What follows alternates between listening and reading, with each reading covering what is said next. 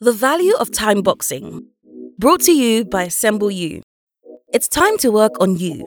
So sit back and listen to practical, actionable advice to accelerate your progress. In this track, we'll cover the definition of timeboxing, the main advantages of timeboxing, practical guidance for how to implement timeboxing. To paraphrase Francesco Cirillo, founder of the Pomodoro technique, for those of us trying to be more productive in our daily lives, time is the enemy. When faced with an overwhelming number of projects, deadlines, and ideas, it can often seem impossible to find enough hours in the day to complete everything. Today, we will be looking at the timeboxing method of time management and the ways it could help you to become a more productive and creative person. To those of you who already use to-do lists, this idea might sound familiar. Timeboxing is, simply put, a calendar-based to-do list in which each project you are working on at a given moment is allocated a specific time slot. Rather than spreading a task throughout the day and letting your productivity be interrupted by meetings, social media, dog walking, and tasks, timeboxing involves condensing all the time you'd spend on the task into one box.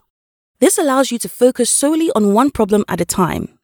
Unlike techniques such as time blocking, where you're trying to find time for everything on your agenda, timeboxing is designed to constrain the amount of time you can dedicate to a specific task.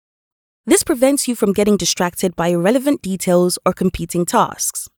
Frequent interruptions have been proven to impact our productivity and happiness levels, so finding a method that resolves these issues is really meaningful. Let's look at an example of timeboxing. If you want to spend your afternoon tidying your desk but also have an assignment due in a few days, you can split the time you have between the two tasks based on their priorities. Spend 3 hours on the assignment, and the second that allotted time is up, move on to the tidying for 30 minutes. When those 30 minutes are over, move on to the next task, and so on. That way, you'll be less likely to get bogged down by over-researching for your assignment or spending too much time finding the right furniture polish for your desk. Committing an infinite amount of time to something may mean our work expands to fill the space and projects never truly feel complete. Or they simply feel slow, stagnant, and uninspiring. Plus, we may fall into the trap of boasting about how hard we've worked when in reality, we've just inexplicably dragged out a task and worked inefficiently.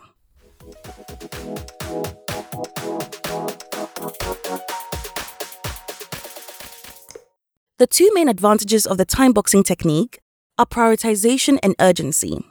Timeboxing allows you to look over all the tasks in your agenda in context. You know that tidying your desk is important, but you also know you've got a deadline coming up that both takes priority and is a more complex task. Therefore, you can put adequate time into the assignment while also getting the little things done.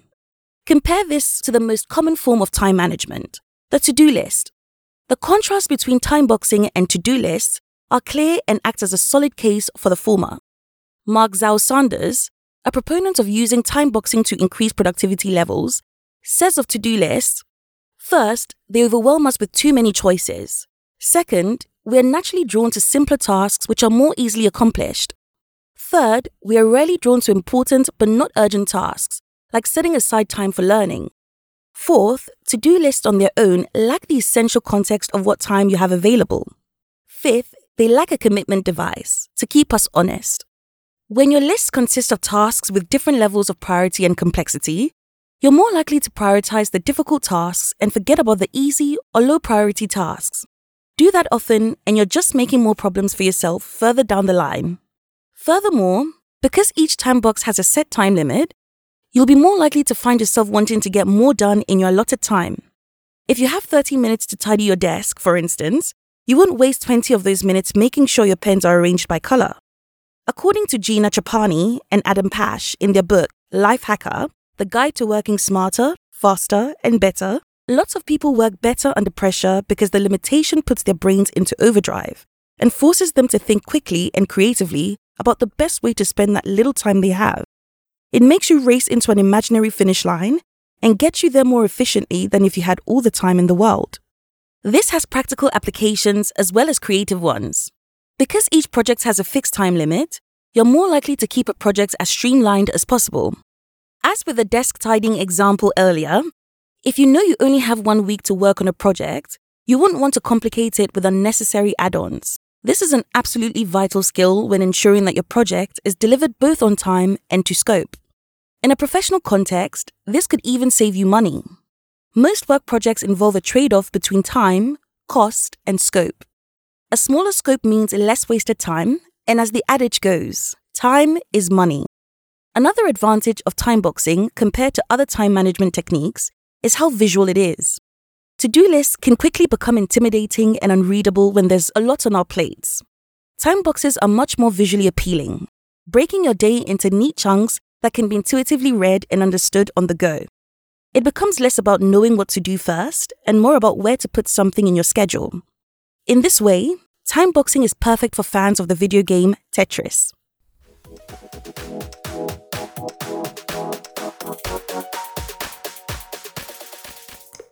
This leads nicely to the main benefit of timeboxing, the sense of control it offers. As mentioned earlier, to-do lists and overstuffed calendars can be overwhelming, and when we're overwhelmed, we can become paralyzed. We might begin to procrastinate, ignoring our responsibilities rather than dealing with them. Organizing your day into time boxes provides a simple, easily accessible schedule to work from, so you feel much more in control of the work you have left to do. A glance at a time box calendar tells you everything you need to know to get your work done and exactly how long it takes to do it. Not only does timeboxing act as a visual guide to the week ahead, it gives you a comprehensive record of what you've done. Previously, as Mark Zhao-Sanders examines, a timeboxing calendar can be a great resource for seeing what you've achieved over the past weeks and months. It displays your biggest victories and the time and dedication you've put into them. Timeboxing also synchronizes well with other time management systems. If the timeboxing system sounds familiar, it might be because of its resemblance to the Pomodoro method, which we mentioned earlier. The Pomodoro method is a sort of early version of timeboxing. Simply pick a task, set a 25-minute timer, and spend that full time working on your one chosen task without distractions. Once the timer goes off, you take a 5-minute break before setting another timer and continuing the process again. The advantage of the timeboxing system over the Pomodoro method is that it's much more flexible. Whereas the Pomodoro method breaks your day down into rigid 30-minute chunks, timeboxing allows you to customize your time management to the task at hand.